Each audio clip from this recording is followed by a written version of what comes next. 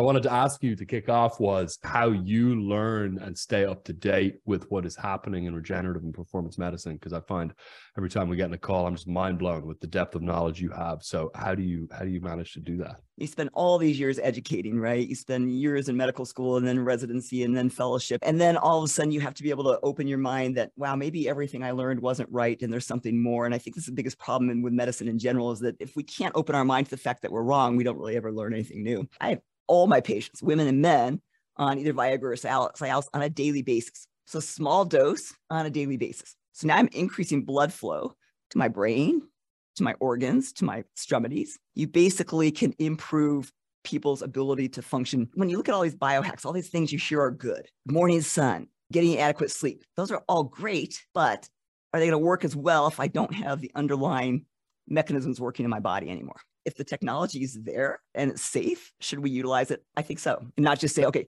yeah, do all these mindset, which is obviously very important. I'm not going to, argue that using mindset techniques and all that kind of stuff is so incredibly important to people.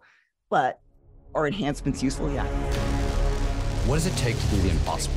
What does it take to level up your game like never before? What does it take for individuals, organizations, for even institutions to achieve paradigm shifting? Nothing is ever the same again, breakthroughs. Our mission is to decode the neurobiology of flow and cognitive peak performance. Access the minds of maverick scientists, groundbreaking innovators, and world-leading experts to understand what it takes to achieve ultimate human performance, so you can feel your best, perform your best, and accomplish your boldest goals.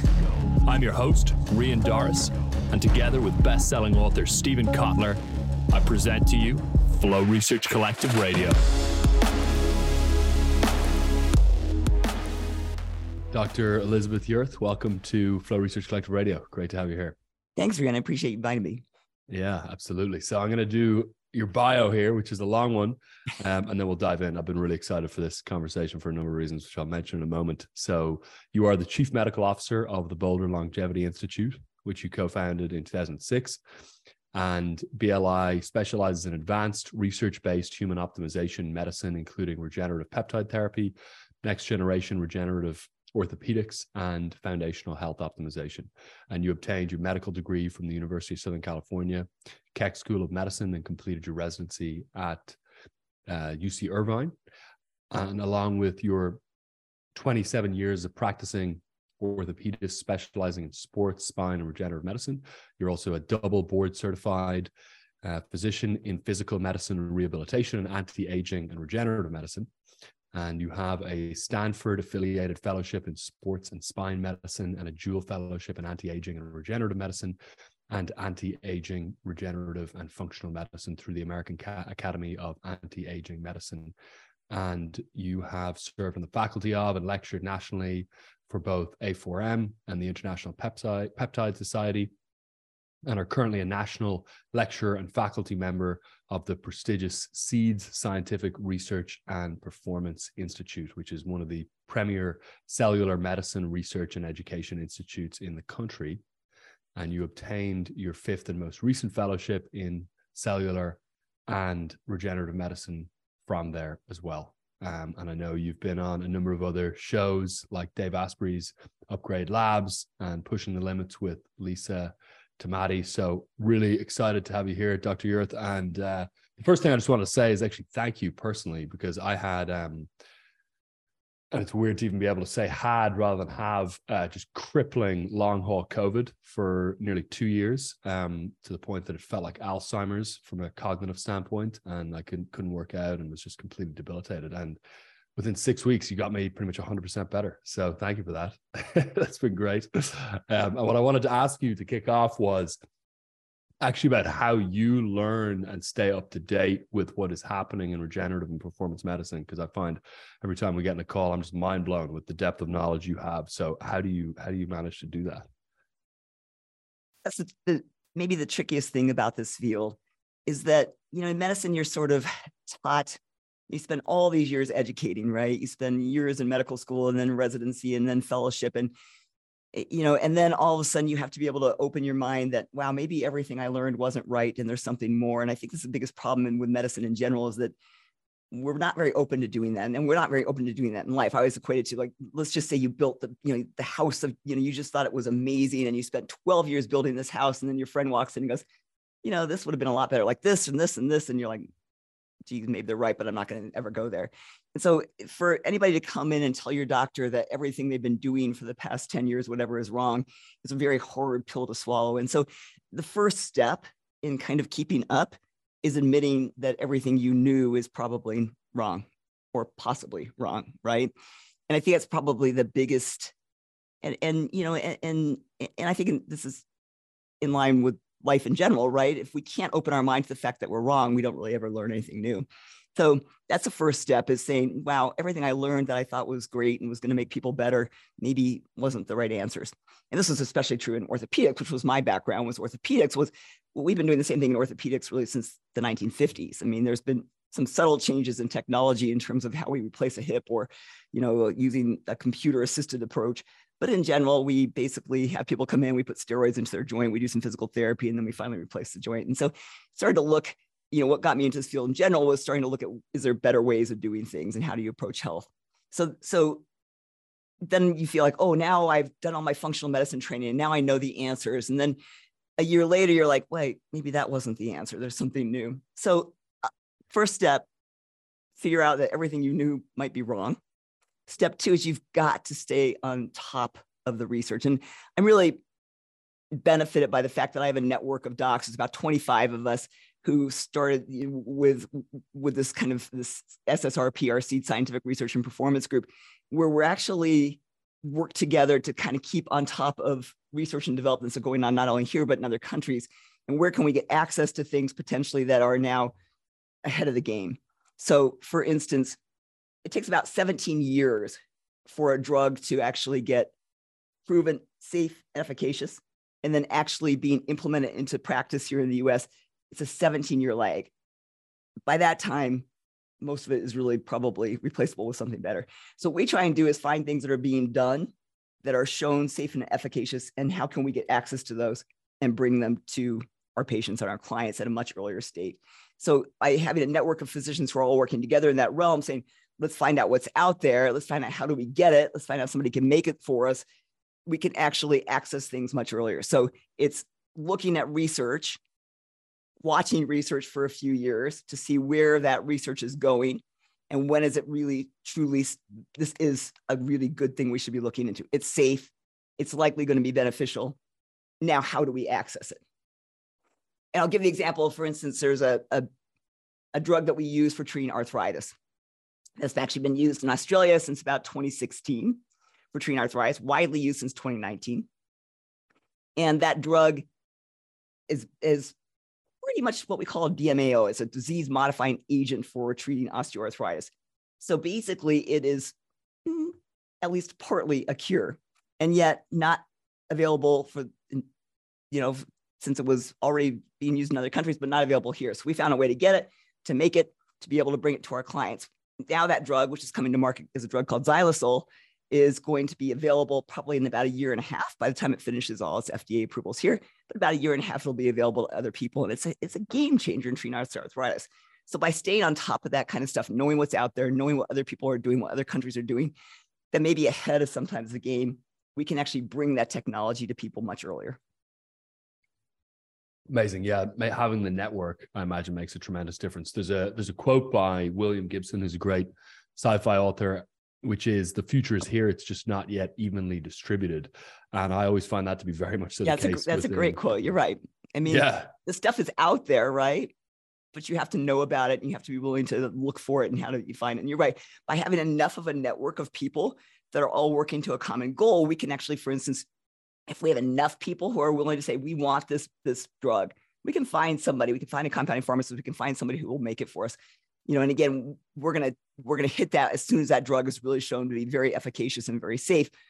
We can go there with it. And so this network of experts is really huge for doing that. And because it's very hard to keep up on all this reading. Now I read probably 3 hours a day, but you have to keep up on this research. You have to be able to interpret the research that's actually, good research. And then we have to be able to share it with each other and discuss it. And so you have to have a network of people who are all working to that common goal.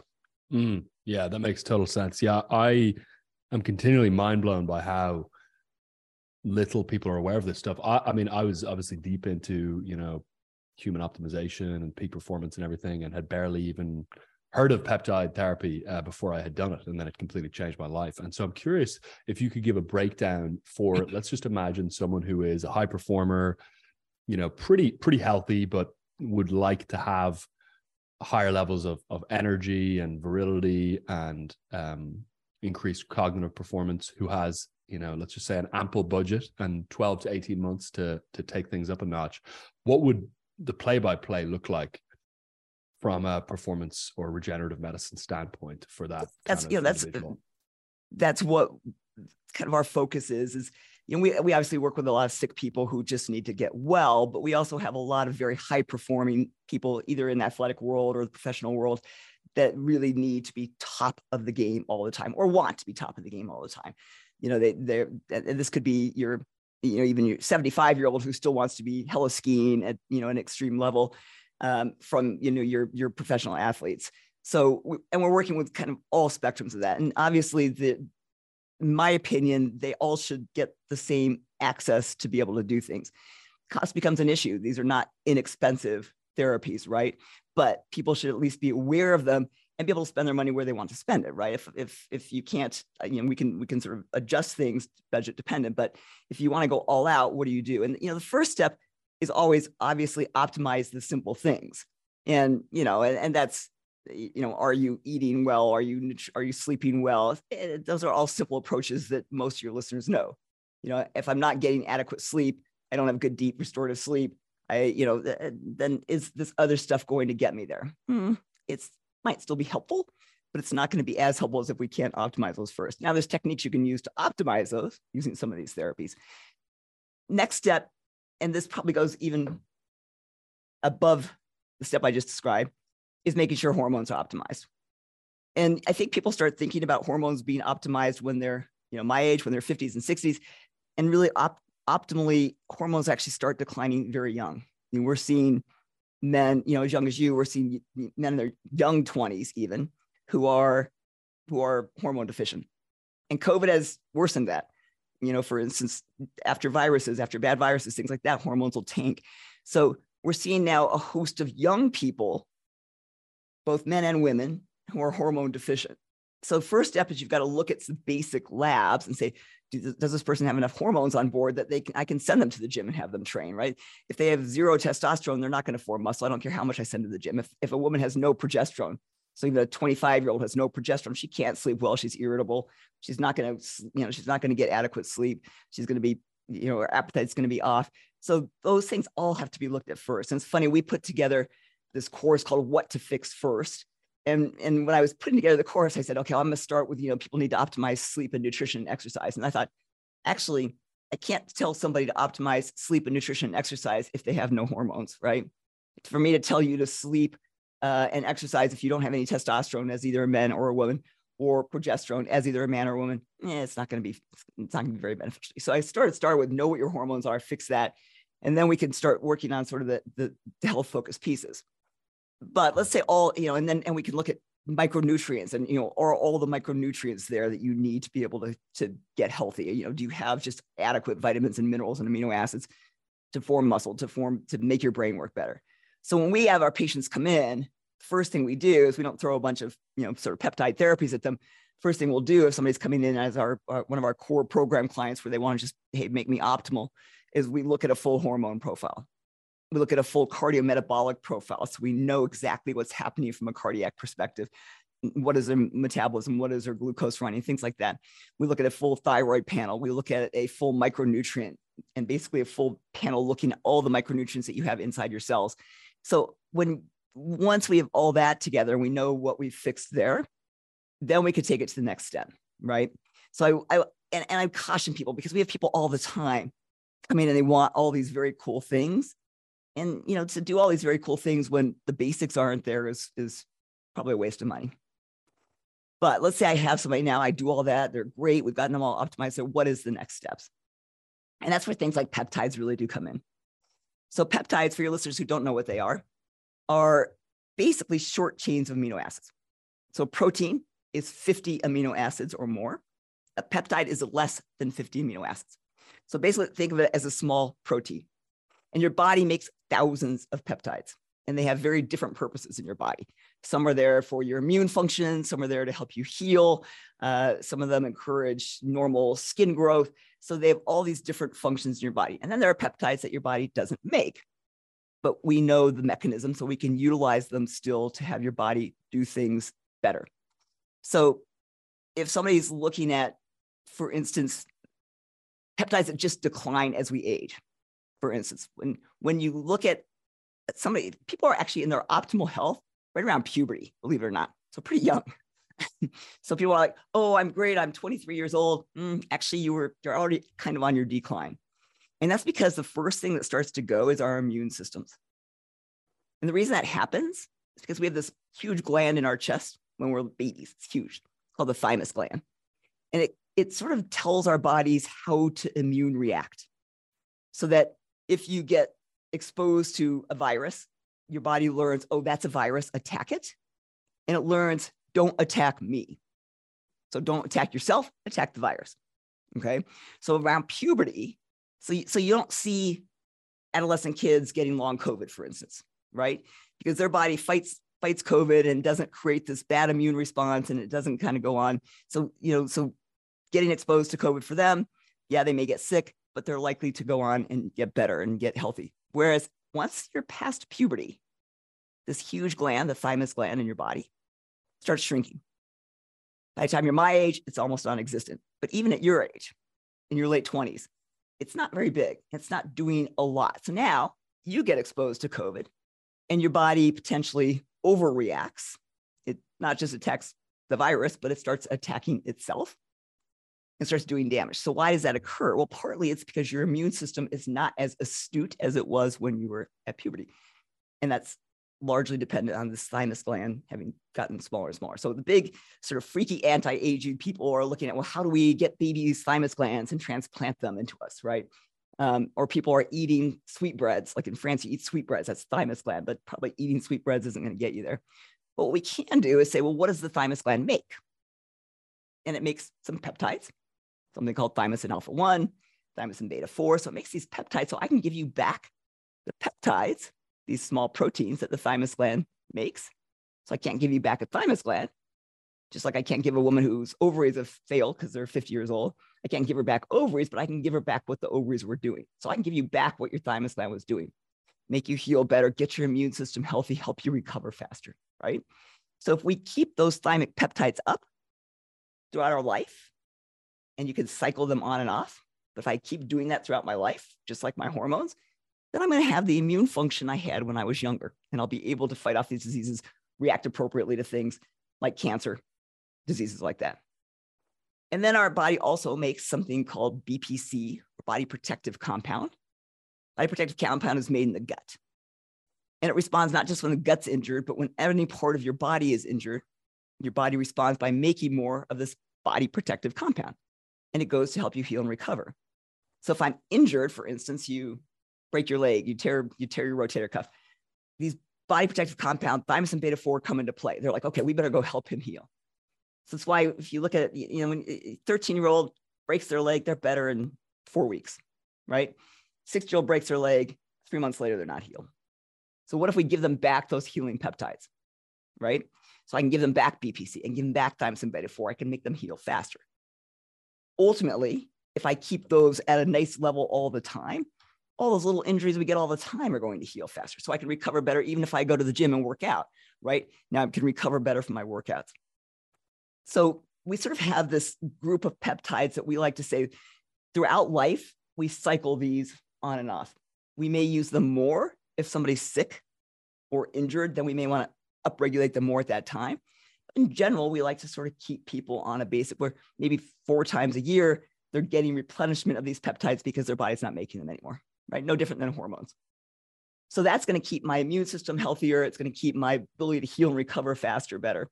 And, the bodybuilders have learned, I do a lot of work with bodybuilders, and the bodybuilders have learned these tricks for a long time. The bodybuilder world has kind of been ahead of the game in some of this, and so they've been using peptides for quite some time, sometimes not the best sources of them, but for quite some time in learning, oh, wow, if we take this, I can heal faster, I can recover better, I can train harder.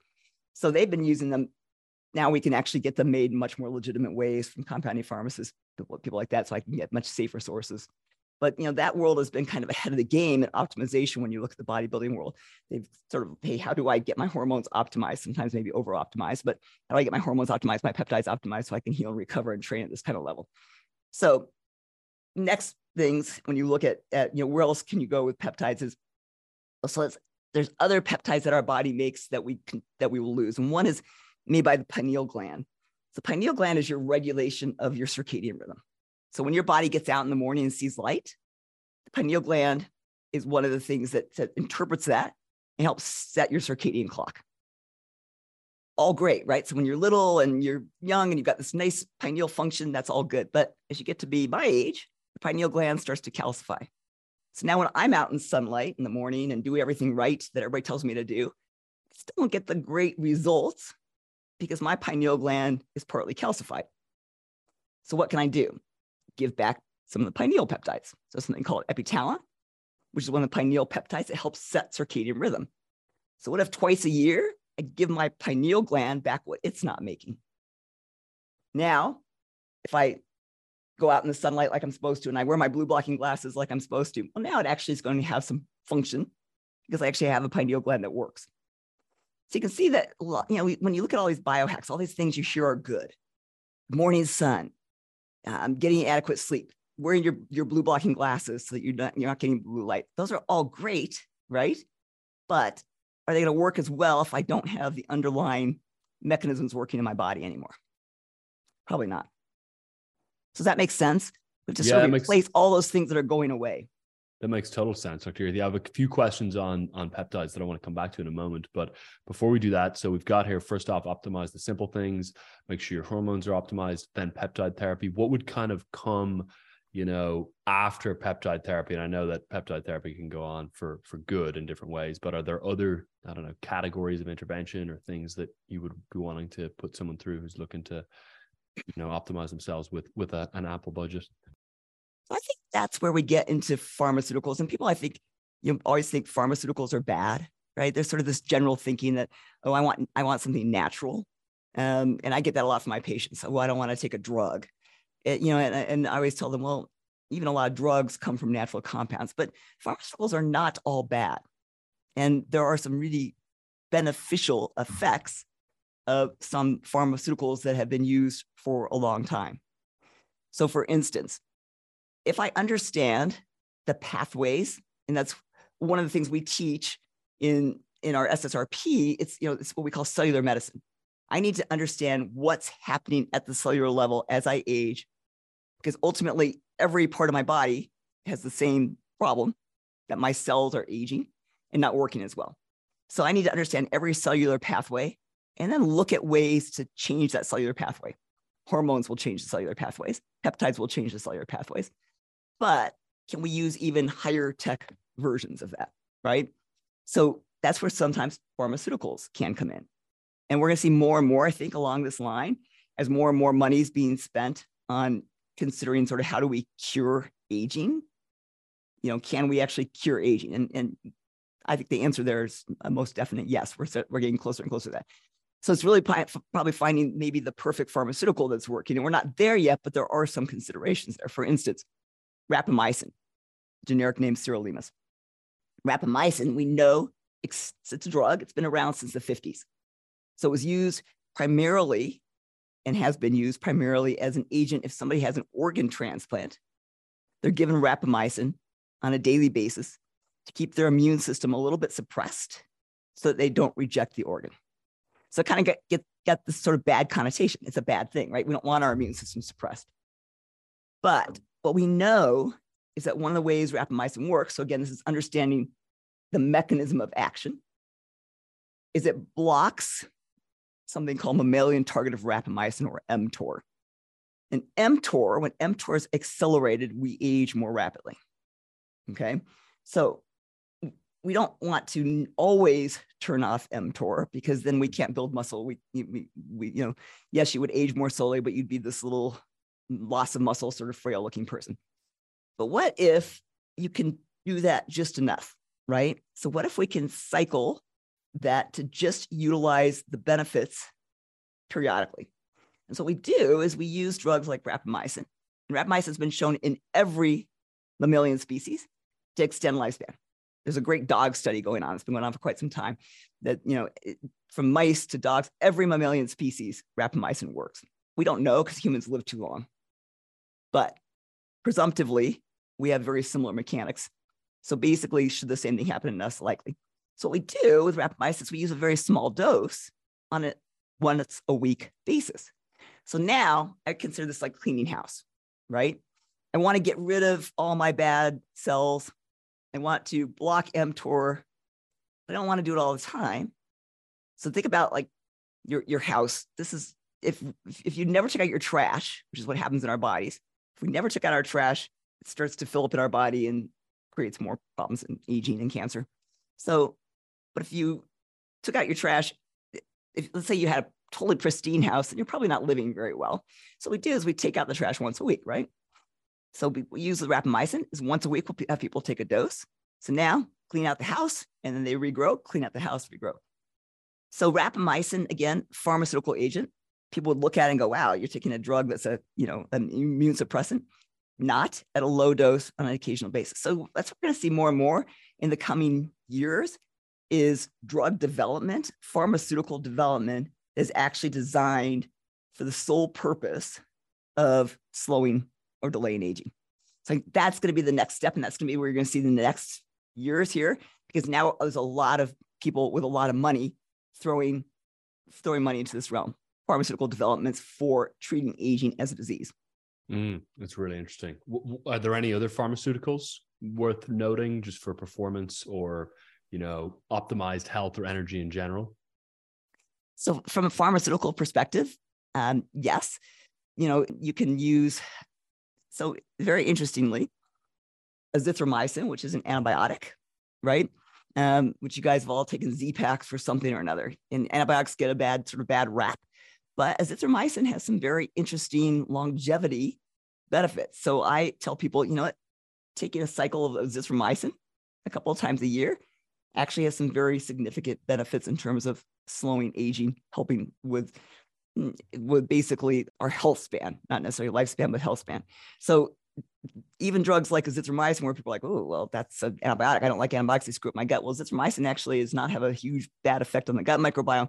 And we know, at least in other animal species, that it actually delays aging and appears to work similarly on markers of aging that we do now. Another drug is an antihypertensive medicine. It's called telmisartan. So telmisartan is what's called an angiotensin receptor blocker. And the ARBs have been used as antihypertensives for a long time. And telmisartan, very interestingly, was put on the WADA drug list, the banned substances list, because it actually increases cardiac performance. So it increases endurance. It increases ability to recover faster. So you can use a low dose. Obviously, you don't want to take a high dose if you don't have hypertension because it's going to lower your blood pressure a little bit. With a small dose, you can improve cardiac function in people and help them with their athletic performance, especially for instance, people, I'm in Colorado, so people are coming to altitude here, right? So if you're not altitude adjusted and you're trying to ski at 10,000 feet, you're pretty short of breath. If you use telmisartan, it can really help with that. So we use telmisartan at a low dose, and I do this myself. I use, especially if I'm going to do something more endurance. I'm kind of built more for lifting weights, but if I want to do something that's a little more endurance, like I'm hiking to 14 or something, telmisartan will make a difference in my ability to perform that. I'll just get more oxygen carrying capacity to my cells. My heart will function better. So there's another drug, that would have a bad rap. It's why are you taking antihypertensive medication? But it increases cardiac performance, and we know this because that's why it's, if you're a professional athlete, you can't take it. It's a tested drug. So those are all cautions we have to give our professional athletes. This is not something you can do if you're a professional athlete. But for people like me who are just recreational athletes, with a lot of our patients who just want to be optimized and don't care, that aren't tested athletes, it's a fine option. Other things, so how about Viagra or Cialis? And people always laugh because I'm like, I have all my patients, women and men, on either Viagra or Cialis on a daily basis. So small dose on a daily basis. And if you look at the benefits of that, how do those drugs work? To increase erection quality, they work So if you take a big dose before sex, they increase they increase blood flow, right? That's why you get a better erection. So if you take Viagra or Cialis, you can perform better in the bedroom. What if you take a small dose all the time? So now I'm increasing blood flow to my brain, to my organs, to my extremities. So by taking a small dose of Viagra or Cialis, you basically can improve people's ability to function. Again, those are also banned substances in sports because I'm going to increase blood flow. If I'm increasing blood flow, I perform better. I have more energy. There's at least 3 studies that show that people who are, this is where they kind of figured this out. People who were taking Viagra and Cialis for sexual performance had less risk of Alzheimer's, less risk of dementias. So again, simple drug, inexpensive drug, yes, for drug, but people laugh because like, wow, why do you have your women on Viagra? Because it improves their performance and maybe more importantly, it improves their brain function. They have better blood flow to the brain. Hey, it's Joshua with the production team. Thanks for listening to Flow Research Collective Radio. Before we dive back into our conversation, there's something to consider. It may be that today we are under-challenged. We're drowning in comfort. Now, in his book, Anti-Fragile, statistician Nassim Taleb pointed out something that's of key importance. Quote, undercompensation from the absence of challenge degrades the best of the best. The best horses lose when they compete with slower ones and win against better rivals. Now, put another way, who we could be, or our highest potential, is squandered by safety, coddled by comfort. If you want to train with us at the Flow Research Collective, it will require boldness. But what's life without a little adventure, right? To learn more about how you can get more flow in your life and achieve your professional and personal goals in less time and with more ease, go to getmoreflow.com. If you're a good fit, we'd love to train with you. All the best. Super interesting. Those are amazing examples.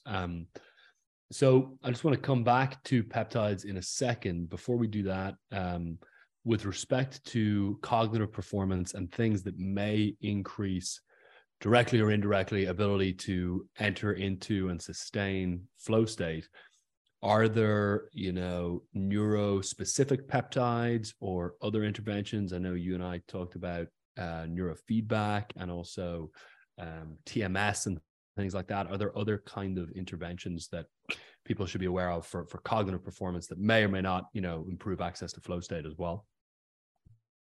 Definitely, there's a lot of what we call neural peptides or nootropic peptides. So nootropic, think about nootropic as something that's enhancing brain abilities, enhancing brain function. The old movie Limitless, which probably was before your time, but was basically based on this, a drug that people could take that just made their brains better. So Limitless, their brain could do anything, right? And that's actually very true, that we actually do have peptides and some drugs, but peptides that will improve in almost 100% of people the brain's ability to function, its capacity to send messages more rapidly, to learn more rapidly, so that you remember better. So there's a couple of peptides that actually were developed in Russia of Dr. Kavan-Zinn, who's a Russian scientist. He actually developed these for the Russian army many years ago, for the Russian army to help their performance. So when they were under these stressed states, they could still perform at their best. And so that's kind of where they got their start. But they're now, again, more widely used by the rest of us. And there's 2, and they're used as nasal sprays. And the cool thing about the brain and the nose is you can access the brain pretty easily. Like you can do surgery on the brain through the nose. So there's a very nice ability to get peptides right to the brain simply by using them as an inhaler, right? So what we can do is there's a couple of peptides, one called C-LANK. And C-LANK is a nootropic peptide that works on a couple. Number one, it reduces anxiety a little bit. So when you look at people who have sports, for instance, or jobs that are very, very stressful, and they're I'm so stressed I can't think. You hear that all the time, right? I'm taking a damn. I'm so stressed I can't think. So what these peptides do, what C-LANK does, is it reduces the brain's kind of anxiety level and allows you to focus better. So it's making people less anxious, more focused. So if you look, like I have an athlete who's one of those guys who has to do these triathlon things where they're shooting, is one of the events. And, you have to be able to be really, really focused to do that. So you can do something like C-LANK with those people and help them to focus better. So, shooting guns, things like that can be things that really you need that really fine-tuned ability to really reduce anxiety and improve focus. So C-Lank is really sort of an anti-anxiety, improved focus, and then has a sister peptide called C-Max. And lots of times we'll kind of alternate these back and forth. But C-Max, on the other hand, makes the brain perform better. So it's not really anti-anxiety. It's better for memory and enhancing the brain's ability to utilize more segments, to use more of your brain. So basically, I love those two peptides. There's other ones as well, something called dihexa. So dihexa is another peptide. Actually, dihexa was investigated primarily for Parkinson's, and it's actually quite effective in Parkinson's patients, but has nootropic benefits in most of us as well. C-Lank and C-Max still probably remain in my kind of favorite list, unless somebody does have more of a disease state like Parkinson's, and I'll use things like dihexa. And then kind of last to that list is there's a peptide that's widely used in Austria called cerebral lysin. And cerebral lysin is if you have a stroke or a traumatic brain injury and you're in Austria or China, one of the first things I'll do is I'll give you IV infusions of cerebral lysin. So it is their first line defense as soon as you come into the hospital with a stroke or traumatic brain injury, with much better outcomes than we have here. So basically, it's a neural repair peptide, widely investigated in dementias like Alzheimer's, in traumatic brain injuries. So it helps to actually, it's one of the, we always used to say the brain can't, once it's injured, it can't really restore. We know it's not true. We know that your whole life, you still have the ability to recover brain function, even if it was damaged. So, our old adage that once the brain's hurt, it's hurt forever. You're going to get whatever recovery in the first year. Not so. We now know that there's ways to actually make new neurons grow, to form new pathways. And cerebral lysin is one of the ways that you can do that. You can actually grow new neurons. You can actually make the brain function better. It's also really useful for others like people who've had nerve damage, sciatica, things like that. You can utilize it in that realm too. So it's a hard peptide to get here in the US. So I oftentimes will actually fly to pharmacy in Austria and bring it back for patients because it's that difficult to get here. And it's usually best done as an IV infusion because you need larger volumes of it.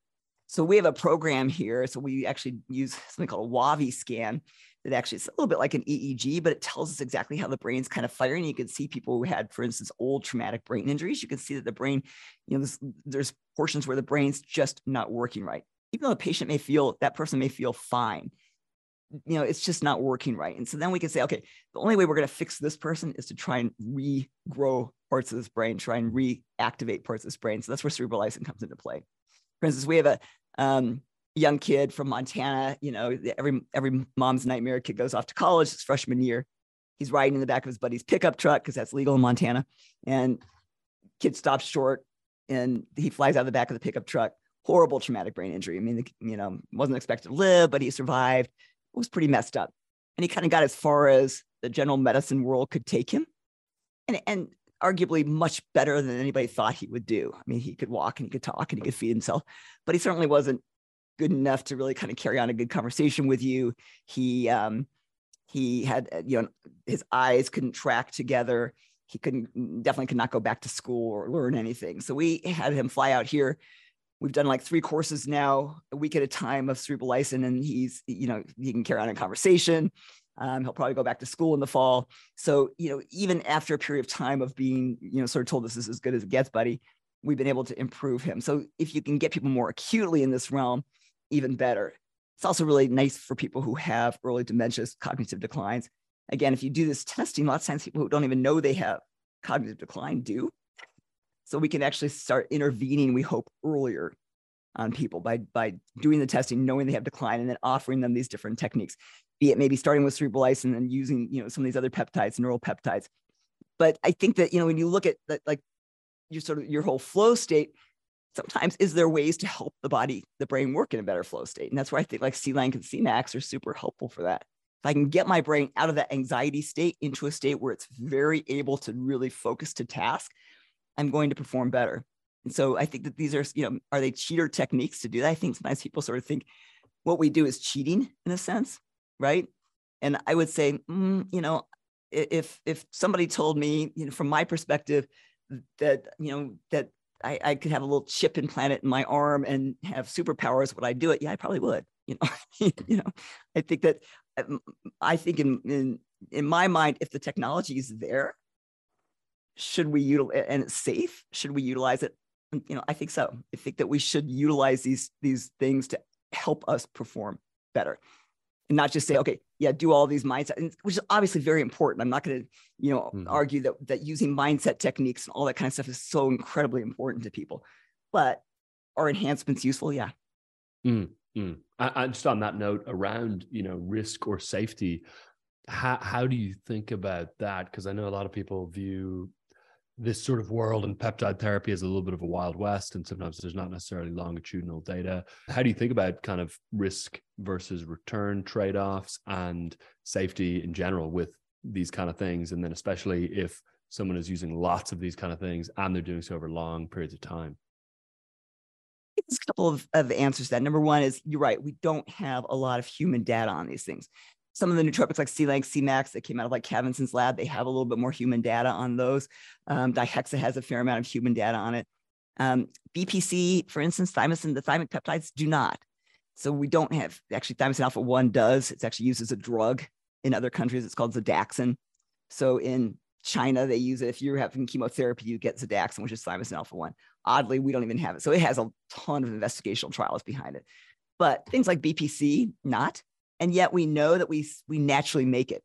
And we know that people make it in very high amounts when they're younger and lesser amounts when they're older. We know that people who are injured oftentimes have less. So we know that this is a peptide that if I'm making it myself and it's in very high amounts and declines as we age, can I get it to where it's safe? So in my mind, if something has been shown to be safe, it's naturally made by my body, it's been utilized in multiple animal studies, do I feel safe taking it? Yeah. And in fact, BPC has been now utilized for quite a number of years in massive doses in some people, thymosin beta-4, thymosin alpha-1. So I think that there's a lot of peptides that are very safe, but the caveat is, number one, where are you getting them? What else might be in them? Are they actually pure? Most people who are getting peptides are getting them from research chemical sites. Arguably that's not the best source. Yes, they're much less expensive, but research chemical sites are not being investigated by the bureaus that are checking out these labs and making sure everything's done in a pure fashion. So I think that that's part of the problem is when we look at these peptides, is people are getting things it's sort of like my bodybuilders who are getting black market testosterone. Do I think testosterone is dangerous? Well, if you take massive amounts of probably, but if you're getting black market testosterone and you don't know what's in it, it's going to be a little more sketch. So I think arguably you want to make sure these are good from really good, reputable sources, right? And then there are peptides where you've got to be cautious that a little is good, too much, not good. So that's where you have to understand, what is the peptide doing in the body? What am I influencing? And do I want to be influencing that pathway continuously? Or if I influence that pathway continuously, am I actually promoting disease more than curing it? So I think there has to be a very good understanding of, where you need to sort of tweak the knobs and levers to make something safe and efficacious. But there are some peptides that, like growth hormone, for instance. So growth hormone, you could take growth hormone. Growth hormone's hard to take. So what we use is growth hormone secretagogues. We use peptides that tell your own body to make and release more growth hormone. Now, if I massively just take more and more of these secretagogues, I actually do more harm than good. I flood the receptors. Receptors stop working. They can stop working permanently. So there's a certain dose that's going to work. More than that is going to be detrimental. Taking it every day is going to be detrimental. You have to take days off. You have to take time off. And there's a lot of peptides like that we cycle because there's a deficit or a problem with doing them continuously. So there's a lot of nuances to that. I will say that, from a safety perspective, a lot of these peptides now have been around for quite some time and utilized for quite some time. And we have pretty good safety data, albeit, somewhat anecdotal on most of these. Are you taking, and I saw a big article looking at, for instance, rapamycin. So the drug we talked about for longevity. We know rapamycin's been utilized for a long time as a chemotherapeutic or immune affecting drug. We don't know, what are we doing with it long-term, taking it the way we are all taking it in the longevity world? We're not 100% positive. We can look at the animal studies and feel pretty secure, but are we 100% positive? And I think that little bit of, your sort of risk adversity I feel pretty confident that when something's been utilized in multiple animal studies, when we have it shown for an extended period of time to be safe, even if I'm not 100% certain, and I know the pathways it's working on, do I feel like it's beneficial to me? Yeah. I have patients who are like, yeah, I'm just still a little too sketchy. And those are a little bit of personality things. But I will say that, from a physician's perspective, everything we do, we've got a pretty good data on safety and efficacy. Can I be 100% certain that 10 years from now, something doesn't get shown to be off? No, I can't be. That makes sense. Yeah, that's a great breakdown on it. The other thing I wanted to ask is, are these curative, or are the results, like, for example, the nasal peptides that you mentioned, timing dependent, where it's like taking nicotine and you get a spike of performance for, a period of time immediately afterwards? Or are these more curative things that are enhancing? You are function? improving cell function with most peptides. So it's why, for instance, if you do, there's a mitochondrial peptide called MOT-SC that repairs mitochondria. My mitochondria are repaired after I take MOT-SC, right? And you may need it for a longer period of time. If your mitochondria have been injured by something like a virus, you may need it for a longer time to get your mitochondria back. But at some point, my mitochondria function is back up. Now, will it stay there? It will, because I'm getting older, start to decline, right? So the same thing would be true about, for instance, C-Lang and C-Max. There is an acute effect from them, yes, but they are doing some neural repair. They are repairing some neural pathways. So I will get long-term benefit from those, but unfortunately, my brain's aging, right? So that's why probably doing these, at least cycling through, is probably going to be an important piece. Is to say, okay, the unfortunate thing is at this point, I have not stalled my age. I hope that I'm biochemically keeping it all where I was, right? But I can't help that chronologically time is going on and those processes are going on. So if I can stay on top of that to stop aging, but staying on top of that, I would say it's a little bit like, if I give you testosterone, your testosterone levels are going to be better. They may stay better if your lifestyle stays well and you don't get sick. Your testosterone levels may stay very, very good without testosterone, but you're aging. So they're still starting to decline. So I would say that's true with peptides as well. Yes, there's a lot of repair that goes along with them, but you're fighting the fact that you may need to be continuously doing some repair, because that's the nature of life. We're beings who are constantly in a deteriorating state. And that's what we want to stop. We want to stop that deteriorating state. That makes sense. The next question I had is, you mentioned that second level of making sure hormones are optimized. You were mentioning to me as well, which I thought was fascinating, that they have literally changed the ranges on a lot of the labs because of how off and declining people's hormones are. So how do you think about the 101 with hormone optimization, or of hormone optimization? So it's so funny. And even in my 30 years of experience, I've seen this optimal range of testosterone. They just keep lowering it, because optimal. So what labs are giving you is not optimal. They're giving you normal, right? And so what is a normal testosterone now for a male would have never been considered normal 50 years ago. So for whatever reason, environmental, there's probably other reasons we don't quite completely understand, male's testosterone levels are dropping quite dramatically, right? So is that normal? Is it okay? Or should you have the same testosterone as you would have when you were 20 and you were 50 years ago? I mean, probably there's something bad that's causing this destruction of testosterone. So you can't look at normal levels of testosterone and say that's normal. So we're always aiming to say what is an optimal range, which oftentimes is either at the very high end of normal or sometimes even a little bit above normal. So there's a big piece to understanding that normal labs. So when your doctor goes, oh, your testosterone is normal, and you have a total testosterone at your age of, 400, that's probably not normal, right? And it's funny, I was just lecturing a couple of weeks ago at the Mr. Olympia bodybuilding. They started this whole at the Mr. Olympia competition, which is the biggest world competition for bodybuilding. I was lecturing there because they started this whole Olympia University. So there was obviously a lot of talk about testosterone replacement there. And, and it was very interesting listening to some of the doctors from other countries where it's very, very difficult to get testosterone, talking about what a detriment this was. And there's a whole underground ways to even get testosterone when you're, living in other countries because it's so difficult to get. And how bad that was, because we're seeing all these guys who are very obviously testosterone deficient.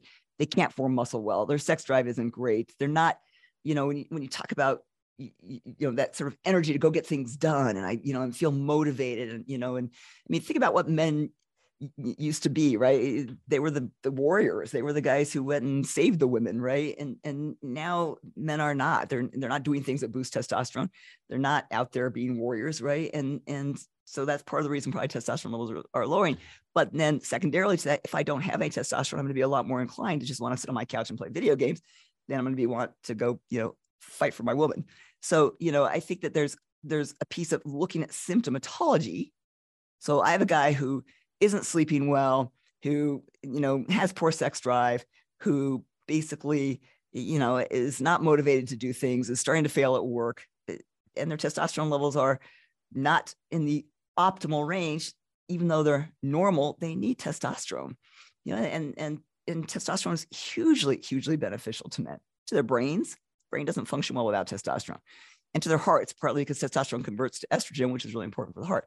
So it's important for the brain.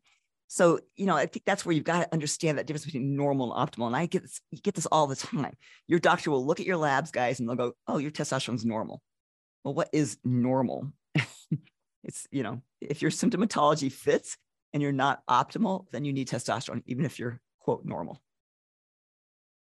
That makes sense. And is that the intervention generally? Is it to provide TRT, or are there other, depends. So you can sometimes use things. So if a guy's younger, sometimes you can use things to just boost their own production. So you can use things that will stimulate their own production of testosterone. So when a guy's young, sometimes they still have enough testicular function. You can use things like, there's some peptides, like something called kisspeptin. There's HCG. There's things that you can do to stimulate their own production, right? And sometimes that doesn't work. And you have to basically give them some exogenous sources. It depends on how low they are, how old they are, what other stressors they have going on that are lowering their testosterone levels. So sometimes what we'll do is, and we don't want, like somebody like you, we wouldn't want to just suppress your own production. We want to keep your own production up. So we would still use things that are keeping your production up while we add on a little bit of extra along with it.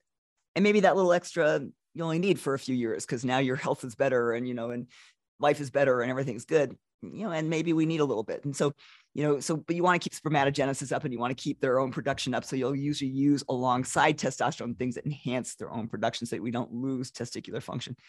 Older guy, that doesn't matter as much, right? If I'm 60, then my own production is pretty limited anyway, and it doesn't really work to stimulate my own production. I have to use exogenous sources. And unless you still want to have kids and keep spermatogenesis up, sometimes you don't need to do things that are still stimulating your own production. Now, some guys still want it, but so usually it really depends on how low things are, what the cause is. Can you boost it up with using other techniques? Like I said, kisspeptin is a great peptide that sometimes helps increase production. And sometimes people need a little extra. And sometimes people, if they want to run their testosterone a little bit on that higher end, right? Sometimes they're still, we've gotten them as, definitely better. Their points, they went up 100 points with stimulating their own production, but they're still like, I'm still not feeling good. And we might add on a little bit extra along with that. Got it. No, that makes total sense. And then the final question, Dr. Urith, is what are you most excited for that's kind of coming down the track as far as this whole world? What are some of the things, over the next 3 to 5 years that you think we'll be able to use and that are exciting? Full piece here is we are learning, one of my friends, Bill Seeds, is like a savant about cellular pathways. I mean, the guy is amazing. Cellular pathways are really hard, and he is amazing. But we are learning, the cellular pathways I've learned in the past few years didn't exist when I was in medical school. They're still not teaching in medical school. There's so many things we're learning at a cellular level now. And the more we can get this pathways down, how exactly is the cell working, the more we can look at ways to intervene, be that peptides that are going to intervene with the pathway. So a lot of it is where we're going with understanding cellular mechanisms, cellular pathways a little bit more, right? And then I'm pretty eager. So once you know that pathway, you can actually figure out ways to make that pathway different. So we find these pathways, we're like the brain, we're finding all this really like tryptophan metabolism kind of running all these pathways in the brain that we knew nothing about, right? And now we're saying, wow, when things are off and the brain switches into this inflammatory state because of the switch in this pathway, how do we intervene in that pathway? And then we can look at what is out there that I can use to intervene. So a lot of it's just understanding these pathways a whole lot more. And, and there's some really smart people working on pathways. I try and learn it from them because I hate studying pathways, but once they explain them to me, I can get there. And then I think the next piece is this whole, what we're seeing. So I was just talking to a company that's coming up with, a very cool drug if it really pans out. So I do think the fact that we're starting to see more and more big money and companies that are focusing on aging and understanding that aging is not inevitable. It is a disease. So that's the first thing, is that we are starting to convince the world that aging is a disease and that truly we can stop aging. So as we're seeing more and more, and amazingly, the people who seem to want to live the longest have the most money. And so they're throwing a lot of money into this realm. And so I think we'll see that pharmaceutical side where we find drug interventions that are really working specifically. Like when we talk about rapamycin working on mTOR, well, there is actually a better drug to work on mTOR, not available yet, but we start looking at those kinds of things developing. And it's because people are now starting to work on this. We never looked at drugs to stop aging. Now we're starting to look at drugs to actually stop aging. So we're seeing big money coming in. I think that's what we're going to see the biggest developments in the next few years is these drugs. And, and the question is, once that drug's out there, how do we get it? Right? Sometimes that's tricky. Sometimes it's easier. So how do we get it, and how do we get it access to it earlier and get it to our clients earlier?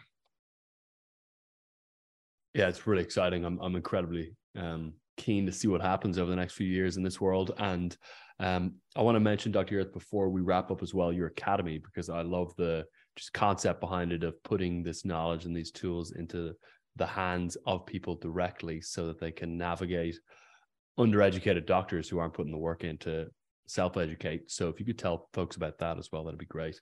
Yeah, I think that one of the big problems is that, you and I were talking about this, is doctors are very, very slow to teach and to learn. And a lot of times they don't want to. They're doing what they're doing. They're spending a lot of time and energy and they're not going to take the time to learn something new.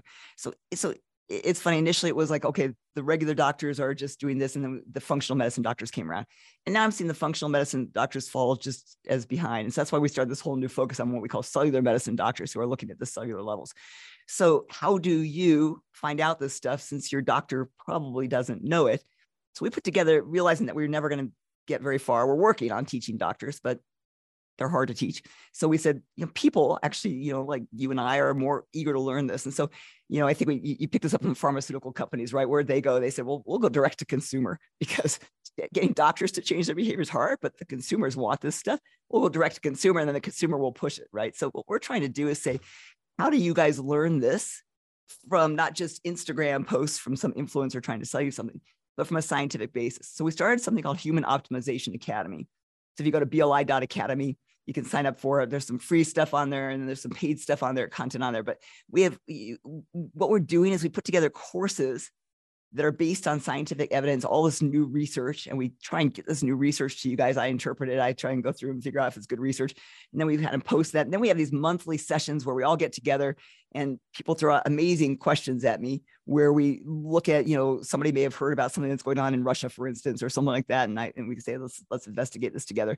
So basically we're trying to teach people in a fashion that's a little bit more medical school-like, based on research-based, evidence-based medicine from the best, newest research, and then bringing that to you guys. So now you can say, oh, I get this. I'm going to look for somebody who can give me this, or, how can I get access to this? So I really encourage that, because I don't think you guys can rely on trying to get it from your doctor. Potentially, there's very few doctors who do what I do. We're trying to train more. There's more and more interest there, but it's slow. But you can look at this stuff, understand it, maybe find a doctor who's doing it, or you can always come to us. If you just go to Older Longevity Institute. We see people. I'm licensed in almost every state. We have patients all over the world. So we're happy to work with you. And then once you come and you say, I really want this, we can get access to it. But learn. The only way you're ever going to get to understand this stuff is to spend a little time learning. And we try and put together nice, easy little courses so that people can actually learn it. Again, all research-based. And I've made sure I'm not trying to ever sell anything in this. It's really just for you guys to have a learning. So go to bli.academy, sign up there, start learning, and then hopefully you can start teaching other people and this spreads. Yeah, and I can attest to that personally. I mean, I had spent personally over 6 figures and been to maybe 20 or so doctors to try and get the long COVID sorted. And then you got it done within a few weeks. So yeah. Long COVID is a lot of understanding cellular pathways. If you look at long COVID symptoms, they're about the same thing that happens as we get old, right? We get foggy brained, we have no exercise tolerance, or, we feel miserable, our sex drive goes, everything that happens to the 70-year-old happens to the long COVID. So what's happening is, there's mitochondrial dysfunction, there's cellular dysfunction. You have to look at it as a cellular disorder, just like aging is. And everybody's trying to target it on this problem. It's really a cellular problem. So you've got to work on fixing the cell. And that's the same thing that happens in aging, right? Right. That's what it felt like as well, which was terrifying. Yeah, right. You felt like an old man, right? Yeah. It's awful. But yeah, thank you so much, Dr. Urirt. This was amazing. Incredible wealth of information, and definitely recommend everyone check out the Academy as well. So thanks so much for your time. It was great. Thank you, Ryan. Talk soon. Bye, guys. Hey, it's Joshua here with the production team. Now, according to the World Health Organization, poor worker mental health will cost the global economy $1 trillion this year. Now, without intervention, 122 billion working days, or 500 million years of work, will be lost between now and 2030. Can you believe that? So our mission at the Flow Research Collective is to solve this problem by decoding the neurobiology of flow states and helping humans access peak performance on demand. And that's exactly what we do in our flagship program, Zero to Dangerous. Zero meaning you're distracted, you're on the brink of burnout, and you're rarely in flow. But when you become dangerous, you get into flow reliably, regularly, and surprise yourself with your new capacity. By working with hundreds of thousands of peak performers, we perfected the 3 conditions for inevitable flow. So if you're interested in training with us, just go to getmoreflow.com. We'll free you to thrive in the face of pressing demands and endless distractions. That's getmoreflow.com. Thanks for your time, energy, and attention. All the best.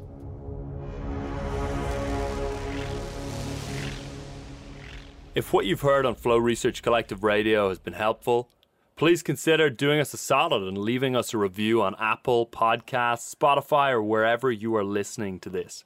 Reviews help us connect to a wider audience so we can get these peak performance principles out to more people.